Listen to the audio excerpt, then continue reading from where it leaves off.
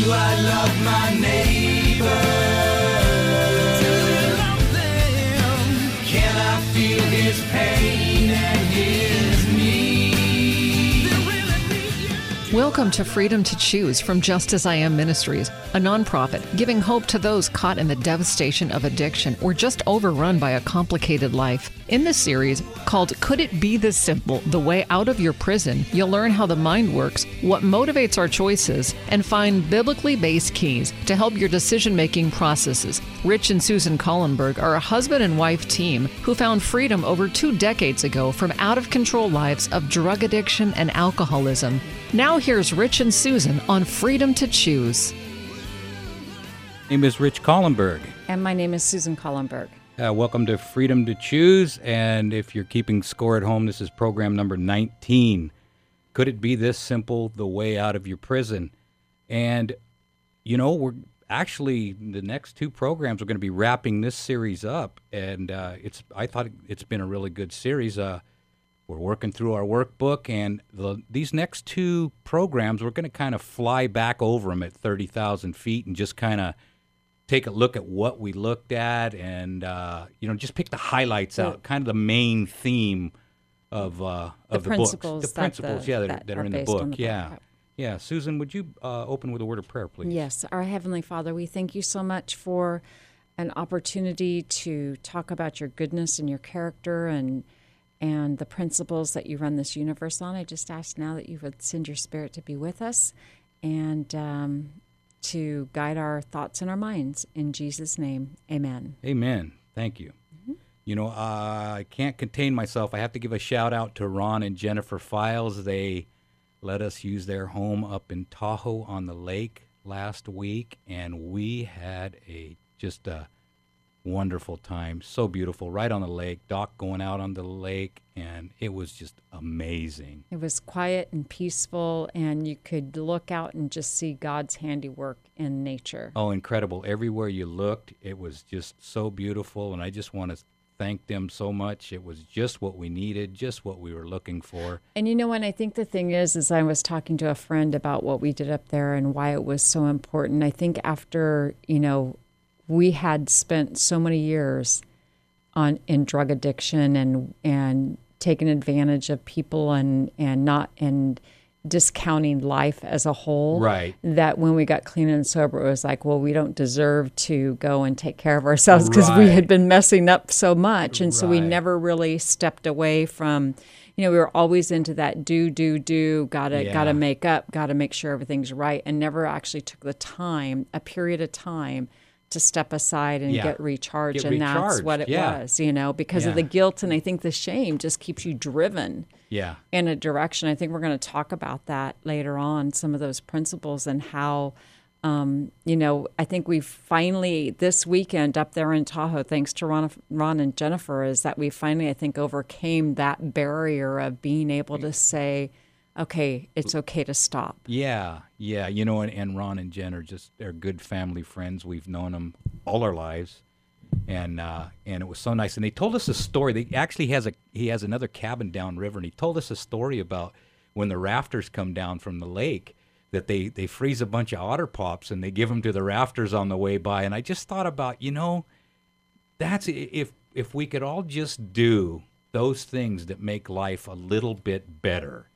That's the Christian way, is to give, Right. I mean, and I had in my mind's eye the rafters coming by, it's hot, and frozen otter pops going in the sky, out there for them, and everybody happy. And everybody's happy. Yeah. And, right. There's like this back and forth. And I think sometimes, we can go back to the Christian life and say, we're making sure we're going to church and we're doing all those things, but we never get engaged in people's lives. And I know it's just throwing otter pops, but you know what? It's those little things. It's the giving. Right. It's what are you doing when you're going to the grocery store, and how are you treating the person behind the checkout stand? Yep. What are you doing when, you see an elderly person and they can barely push their cart, let alone get their groceries? Do you take the time? Are we taking the time to be like Jesus in our everyday walk? That's what it's all about. That's exactly. It's the moment by moment. It's not just the worship time when we go to church and we're with like believers. It's like, are we truly reaching out to people the way that Jesus did? yeah, you might be the only Bible someone gets to read. That's right. You know, and Right. yeah. So yeah, once again, thank you, Ron and Jen. Good time, good time. So back to the book. I was going to talk a little bit about the bears up there, but well, they spooked us a little bit, but Because there's bears in the woods. there's bears in them woods. Yeah, Yeah. we took a bear trail, and we went and we walked it, and then I told Ron we were on this certain trail, and then he goes, "Oh, you're on the bear trail." I go, "Okay." It looked a little bit like it could have been one. So yeah, he has on his his camera. He shows up. They show up 2 or 3 a night, so they're there. They're There's there. a lot of them going on. Yeah. So anyway, let's get back to the book. Okay. And the book is available. Give us a call or email us on our website. Our phone number is 916-645-1297 if you'd like a free copy of the workbook. You almost gave out your cell phone again, I didn't you? almost did. Okay. So, in the beginning of the book, it makes a metaphor, if you will, or an analogy between your being and a computer. Mm-hmm. The hardware, the software, and the power source. Yeah, your hardware is your keyboard and your screen and that stuff, and then the software is your operating system, Windows, Excel, whatnot. And of course, your power source is your electricity. And of course, now we make the comparison to the human mind as the hardware being the brain tissue, the cells, the axons, the dendrites, the central nervous system. The software, which is the important part, is the package you download by your experience. Right. You're not born speaking English. Right. You download that by your experiences. You're not born doing bad things. You download that by the crowd that you gravitate to. Mm-hmm. And as you gravitate to those crowds, you pick up bad habits. Well, and or you can gravitate to a good crowd and pick up good habits depending on what you want to download. Right. And I think, too, though, I think that things are downloaded into our systems, like from our family of origin, that are necessarily, I mean, I don't know if anybody that has like a quote unquote normal family. I think that all human beings struggle because there's sin in this world. And so sometimes we download a culture from our family that may not be healthy May not for be us. healthy. Right. So we Right. start to look at the world with a different lens than what Jesus ever designed us to look at the world Sure. in. Yeah. Exactly. And you can make the comparison because, you see, if I want to be a graphic artist, I'm gonna use certain software. I'm gonna use I'm probably gonna use a Mac computer and certain software. But if I'm gonna do another, like my estimating over where I work for. I got Excel spreadsheets and Word documents and this and that. So I'm going to use those types of software way more than I'm going to use what a graphic artist would use. I Right. would gravitate to what I need, and then I Right. download that into my computer, and that's and the same thing happens as we grow up with our brains. We download certain things, we like certain things, we gravitate to those things, and that makes our character. Right. That's our software package. Right. So I have a question. Okay. Is what you believe important? Okay, and that's the key. That's what we want to drive at, because can you get a virus in your software? Absolutely. Will that virus affect the hardware eventually? Yeah, it can make the computer crash, not Okay. operate anymore. Okay. Give blue screen of death. Ah, yeah. So will that hold true for your brain? Yes. Can you, in other words, if you have false beliefs, in fact, I want to go to a false belief and want to analyze it. Because if you have a false belief, will that damage the hardware? Will that damage the brain tissue? Will that damage the axons and the dendrites? Will that cause your brain to be prune? Will you prune parts of your brain away that you don't want to prune away? But it will naturally happen by what you believe. Right. You're changed by beholding. Changed by beholding. If you're Right. thinking angry thoughts, you're teaching your brain to become an angry brain. Correct. It's just how things are. Right. So can a false belief act like a virus? Can it cause damage? And I say it can. And one of the false beliefs we have in addiction is that drinking or drugs is our problem. That's Right. not our problem. Right. We didn't have a problem I doing. wasn't a problem drinker. I was a problem sober. Right. We didn't have a problem doing drugs or No, alcohol. That's not the problem. See, the problem is living inside our own skin sober. Right. We And had what a happens sober is- problem. Yeah, we have a sober problem. And when I sober up, I don't like what I see. Mm-hmm. So what's the next thing to do? Relieve yourself from that tension of Right. that you have of trying to face life On on life's life's terms, terms. yeah. Right. Because if the alcoholic or the drug addict or the shopaholic thinks that their problem is drinking and drugs or shopping, then you know what, we have it all wrong. Those things are just symptoms of the disease. And the disease, of course, happens to a few people on this planet where alcohol does something for them that it doesn't do for anybody else. It's Right. an allergy. Right. For me, alcohol made me taller. Mm-hmm. It made my zits go away. It made me more likable to the girls. It made So me you thought- stronger. you thought it did. This is all happening in my mind, Right. right? It made me stronger. It made me braver. See, it did all these wonderful things for me, you see? And so these wonderful things for me that it did, But the thing is that I think that, you know, our experience is out there and we understand it, but I think that we can still have addictions or areas of selfishness that on the outside look as though it's okay, whether you be workaholic or gossiping or have a judgmental spirit too. You know, yeah. there's Oh, yeah. There's all that. All that comes into play. Yeah, and so so the other thing that we do, okay, and as we move through the book, is we break down the mind. We break down the mind in the biblical fashion. Of course, is lust of the eyes, lust of the flesh, pride of life. right. Lust of the eyes, lust of the flesh, pride of life. Sensualism, egotism, materialism, right? And then, of course, that is our carnal nature. Sensualism, egotism, materialism. Right. Lust of the eyes, lust of the flesh, pride of life, right? Right. What's the spiritual nature? That's where our reason resides, our conscience, and our center, of worship. Right. So if you can picture that at the top, Right. your reason, your conscience, and your center of worship. Mm-hmm. And at the bottom, you picture sensualism, egotism, materialism. In other words, sensualism, I want to feel better. Materialism, I want to look better. Egotism, I already know better. Right. Right? And so those are pulling against your reason and your conscience all the time. And by, I don't want to say caving into that, but by, Allowing that to rule over. yes, bottom up. Right. Bottom up is Right. how we ran our lives until God gets a hold of our heart. Right. We run our lives from the bottom up. If it feels good, do it. If it looks good, buy it. If you want to argue about something, don't worry about winning. Don't worry about being right. Worry about it winning the argument.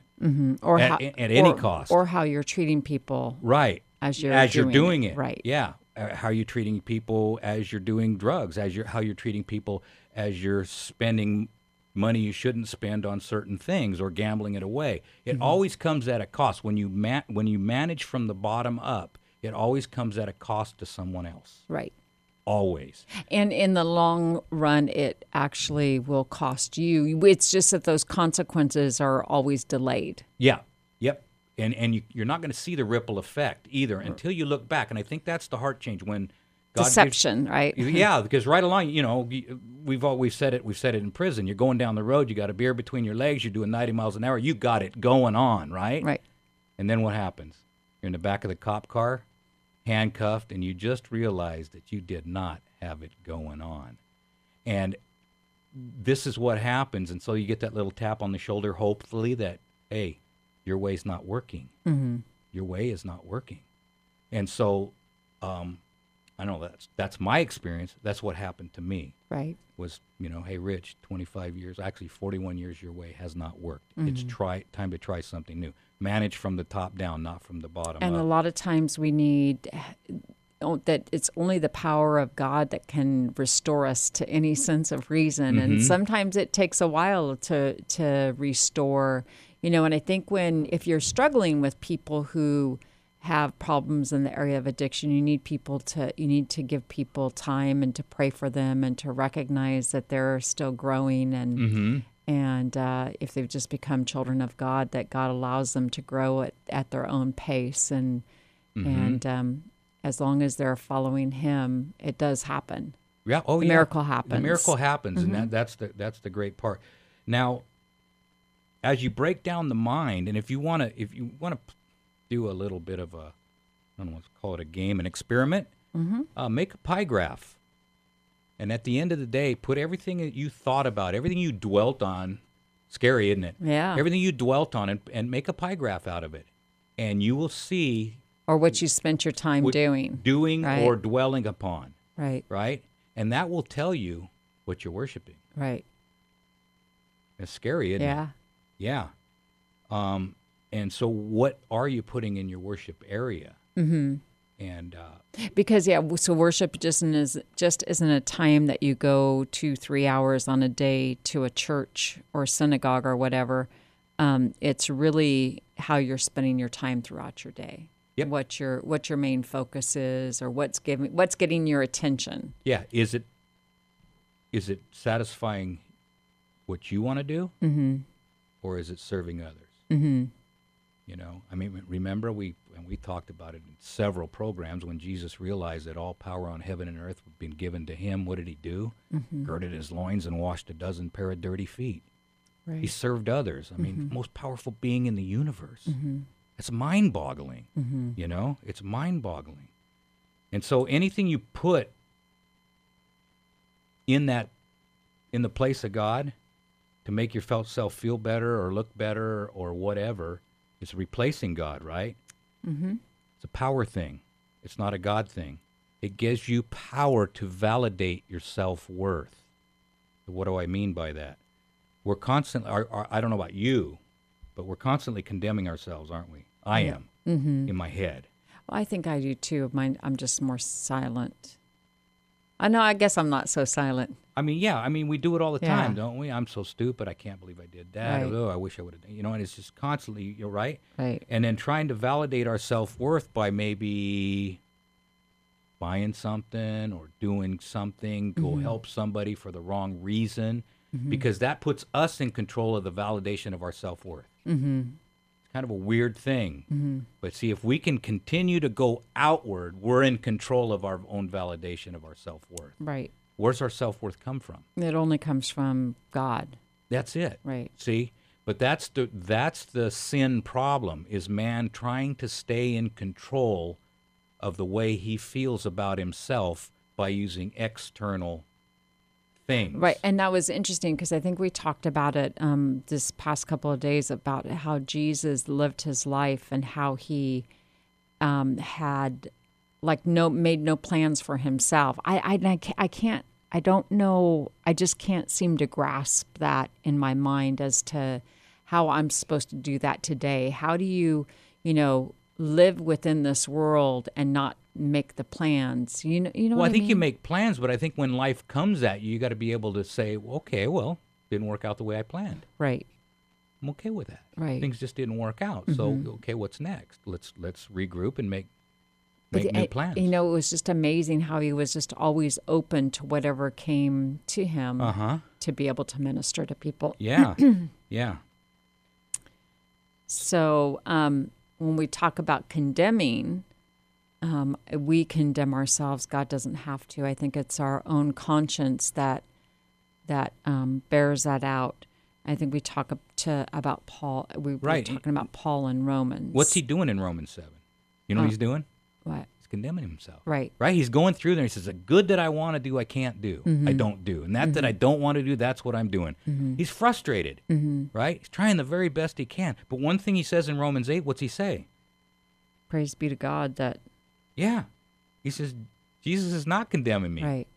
Thank the Lord there's no condemnation in Jesus. So I don't have to worry about him, But see, Paul realizes in Romans 7 that he can't control his nature. Well, it's the law of sin in his members, he says. Yeah. And that we can go back to that thing, to the what we were talking about, the brain. Mm-hmm. He has pruned away and programmed that law of sin into his mind. So therefore, it's there. And even though God is working on him, it's still there. Yeah, he still has that battle with that old man. Yeah, he's still packing around that brain that he did all the brain damage to because he had a wrong picture of God. Right. Right? Right, because he doesn't have a legal problem with God, because with him, he did everything correct. He tells us even that tells he us was that. blameless in Right. everything that he did. And I think of myself, because see, Paul's addiction was different. It was a religious, zealous addiction, where he actually Power. went and he drugged people, women and children, out of homes to either put them in prison or have them to be thrown to the lions. And he really had an issue with that. And I apply this to my life. In my addiction, I was seldom right, but never in doubt.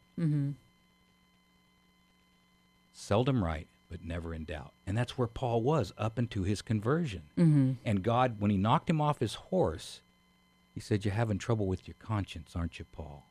You know what you're doing is not quite right. But you've been maintaining you've been right all along. In fact, you even went to the Sanhedrin to get the marching orders. You really want to fulfill this, but you're having trouble with your conscience, aren't you? And then Paul had to realize that he was never in doubt, but he was very seldom right.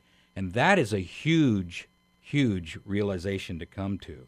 So you know what? And there's a text in Romans that he comes to, and he says, it says about God, "Vengeance is mine; I will repay," saith the Lord. We need to read the whole text. How does God repay? Evil for evil, or let's read it. Okay, because that's a picture of God that Paul had. Right. Was he was going to go out and take vengeance on these people. Right. Okay? So what's the whole text say? "Dearly beloved, avenge not yourself, but rather give place unto wrath, for it is written, Vengeance is mine, I will pay, saith the Lord." Now, there's a word right after that. It says, therefore. Therefore, if thine enemy hunger, feed him. If he thirst, give him a drink. For in doing so, thou shalt heap coals of fire upon his head. Be not overcome of evil, but overcome evil with good. How does God get vengeance? He overcomes evil with good. Yeah, and he uses us to do it. There's the instruction manual right there.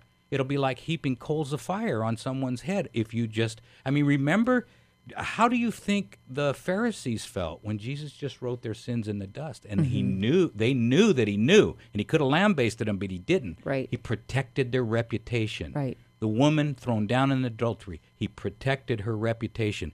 Peter and Judas, when he washed their feet, he looked at them with the same face, and he protected their reputation. And you see Jesus doing that all the way. It was like heaping coals of fire. Especially Peter, after he denied Jesus, like Jesus said he would, he remembered him washing his feet and how kind he was. And he knew that Jesus knew. Right. And that's how because God's objective is to win everybody. Right. He's not going to do that by censure. He's not going to do that by coercion. Love Or force. Love awakens love. Right. That's how it works. That's how the universe works. And so God, he says, "Vengeance is mine, I'll repay." And then there's the instruction manual right there. If you work for me, if you're going to serve me, this is how we do it. And it's pretty amazing, isn't it? It is. And so we look in our lives, because Jesus goes through his whole life, and they're treating him lousy, and he's treating everybody with kindness and healing and gentleness and meekness and all those descriptions, the fruits of the Spirit that are there in his being, and you don't get those fruits of the Spirit by running around being coercive and angry, because that changes your brain. So if we're going to... And the thing is, too, is I think God wants us to experience the fruit of the Spirit today and not wait, because you are, developing your character. Exactly. And the only way you can develop your character is to use that spiritual nature, your reason, your conscience, and your center of worship. And the only way that works is putting the right thing in that center of worship. And that would be that Jesus that we see through the Gospels, that Jesus that Paul talks about, that Jesus that doesn't condemn the woman that's thrown down in adultery, that Jesus that didn't condemn me for my past life of whatever it was I did. I'm not condemned for that. I've got enough going on between my ears, right? Right. And that's enough. And God says, just come to me and let me fix that. Let me heal that. And that's what he wants us to communicate to everyone we come in contact with. Yep, that's what he wants. So anyway, we're about ready to wrap it up here. You can give us a call at 916 645-1297. And remember, folks, there's only two ways to live your life. One is like nothing is a miracle. The other is like everything is a miracle. And you have the freedom to choose. Do I love my neighbor? Do you love them? Can I feel his pain and his need? They really need you. Thank you for listening to Freedom to Choose. There truly is hope for people whose lives might be overrun with hard decisions, possibly caught up in unhealthy relationships, or even imprisoned by some form of addiction. Rich and Susan are living testimonials that biblical principles do work, and they've put together a workbook with Dr. Timothy Jennings to move yourself or those you love towards freedom. If you would like to order this new workbook called Could It Be This Simple? The Way Out of Your Prison, please call 916-645-1297 or JustAsIamMinistries.com. As a nonprofit, they are supported by people like you. 916-645-1297 or JustAsIamMinistries.com. Thank you for listening. And remember, you can do all things through Christ who strengthens you.